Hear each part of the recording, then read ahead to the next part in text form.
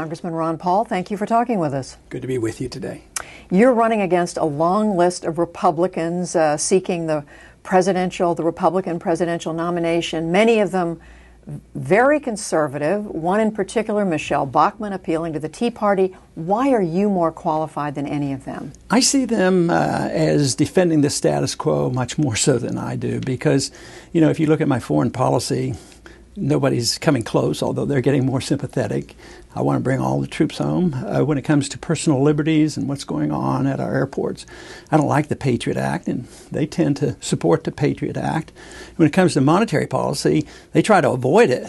Yet money is one half of all our transactions. We're in a mess, so I concentrate a whole lot on the Federal Reserve and monetary policy.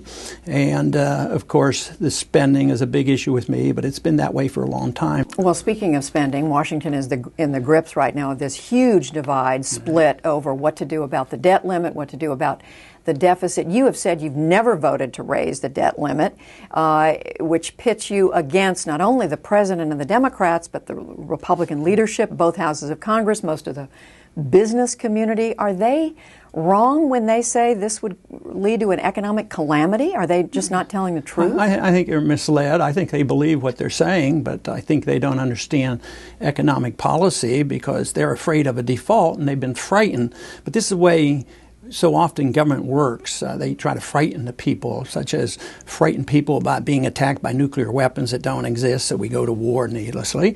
But the bailout frightened the people, so you bail out everybody and forget about the people who are losing their houses.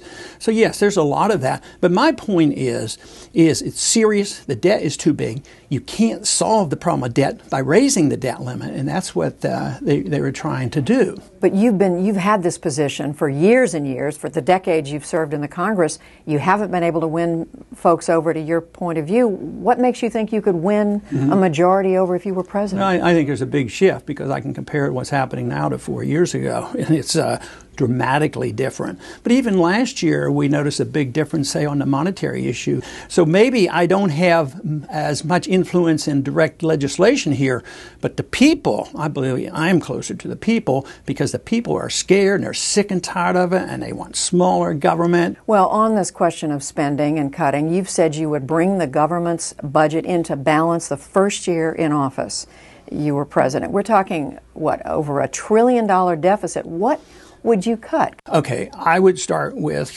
military operations overseas. They hurt us, and they hurt our national defense. And we can save hundreds of billions of dollars when you add up all the militarism and all the foreign aid and all the mischief we create. Why do we have troops in Korea and Japan? All these things. So you could save a lot. That wouldn't be enough. Then you have to start cutting spending on the programs that aren't essential, like the Department of Education. We spend a lot of money. It doesn't improve education. Department of Energy. We don't need Department of Energy. All those subsidies in Department of Agriculture. We don't need that. We don't need the intervention of the Department of Commerce.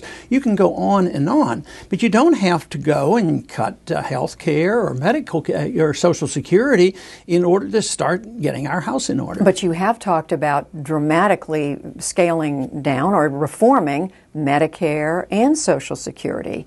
And so what would those programs look like if you could wave a magic wand and make it the way you'd like it? I haven't talked a whole lot about that. Most of the time I talk about is if we'd had acted responsibly, we wouldn't be facing this crisis. I would like to offer young people going into the workforce the chance to opt out of Social Security. But that won't work unless you do these cuts I'm talking about, the militarism as well as all these departments that make no sense at all. You could do that, but politically it's difficult because the other day when we were voting on this resolution for the budget, the debt increase, I said there's two groups. One group won't cut a nickel out of the military and the others won't cut a nickel out of entitlement system. And that's why we're at this point. You've also spoken of big changes in Medicare, structural changes. How would you change Medicare?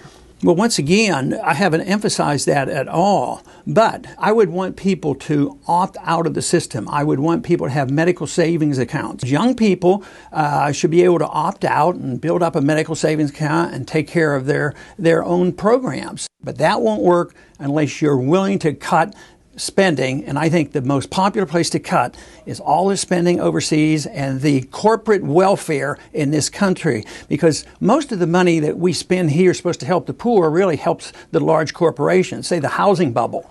Who got help? See, the rich got bailed out. They got bailed out both by the Congress and the Federal Reserve, and they were making all the profits. So it's corporatism that is so bad. Whether it's medicine or even in education or the military-industrial complex, it's corporatism. That is the welfare that is huge compared to the welfare of food stamps. But without some government regulation, which I know you are against, what's to keep corporations from doing whatever they want? Well, because I talk about a lot less regulation. I don't like the regulatory agencies, but that doesn't mean the free market doesn't have regulation.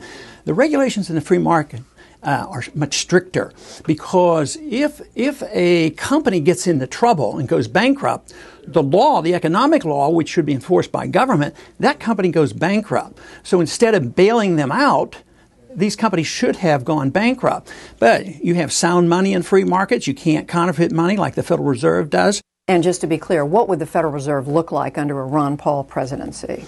Well, there's two different things. My goal would be there's no need for the Federal Reserve. Under a presidency, you don't get rid of the Federal Reserve overnight. Even in my book, In the Fed, I don't say we should close the door and walk away. I ask for competition. Let's go to some of the international issues you touched on very quickly. You want to bring troops home. What should the U.S. footprint be internationally? What is the U.S. role in the world? Well, it should be a footprint of trade and friendship, as we were advised and as the Constitution permit. The footprint shouldn't be a military footprint. It shouldn't the footprint we're leaving now are drone missiles dropping bombs and killing innocent civilians lodged from the United States with computers. That's not the kind of footprint I want. Afghanistan, how quickly would you bring the troops home? As quick home? as the ships could get there. It's insane on what we're doing. And I'll tell you one thing about this business about the military. We just had a quarterly report, and they listed all the money that all the candidates got from the military. I got twice as much as all the other candidates put together on the Republican side, and even more than Obama got, which tells me that those troops want to come home as well, because they know exactly what I'm talking about. Two other quick things internationally. You said you opposed the U.S. raid into Pakistan that led to the killing of Osama bin Laden. You also would do away with, in essence, the CIA.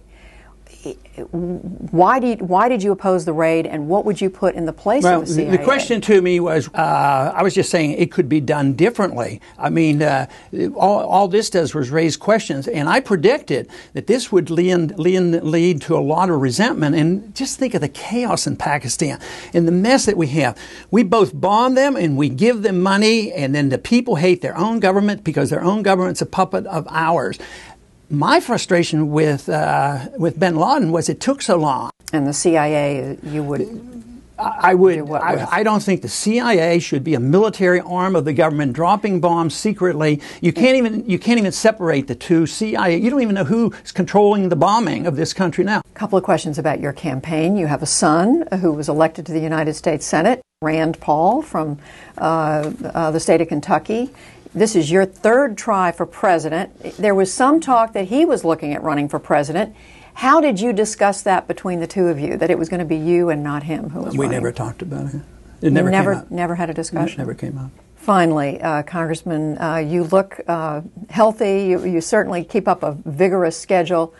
You would be 77 years old if you were elected president upon taking office, which is quite a bit older than the oldest president upon taking office, Ronald Reagan. Is age at all a factor for you in this campaign? I think it is. I think age is very important, and sometimes I meet people when they're 45 and they're very old. And I think it's the age of the ideas the person's presenting, and is that person able to present these ideas? Freedom is a young idea. It's only been tested for a couple hundred years, and we had a taste of it, and we're throwing it away. But what I see others are doing, the others, especially in many of the other candidates, they have old ideas. It's totalitarian. It's a control of government. government policing the world, militarism, telling people how to run their lives, running the economy, telling people what they can put in their mouths and whether or not they can even drink raw milk. It's just absolutely out of control. But the idea that individuals are free, that they have a natural right to their life and the liberty, and they ought to be able to keep the fruits of their labor, that is a young idea. So I would say people ought to go with a young idea in somebody that can express them. And interestingly enough, it's the young people that fully endorse my campaign. We are watching that.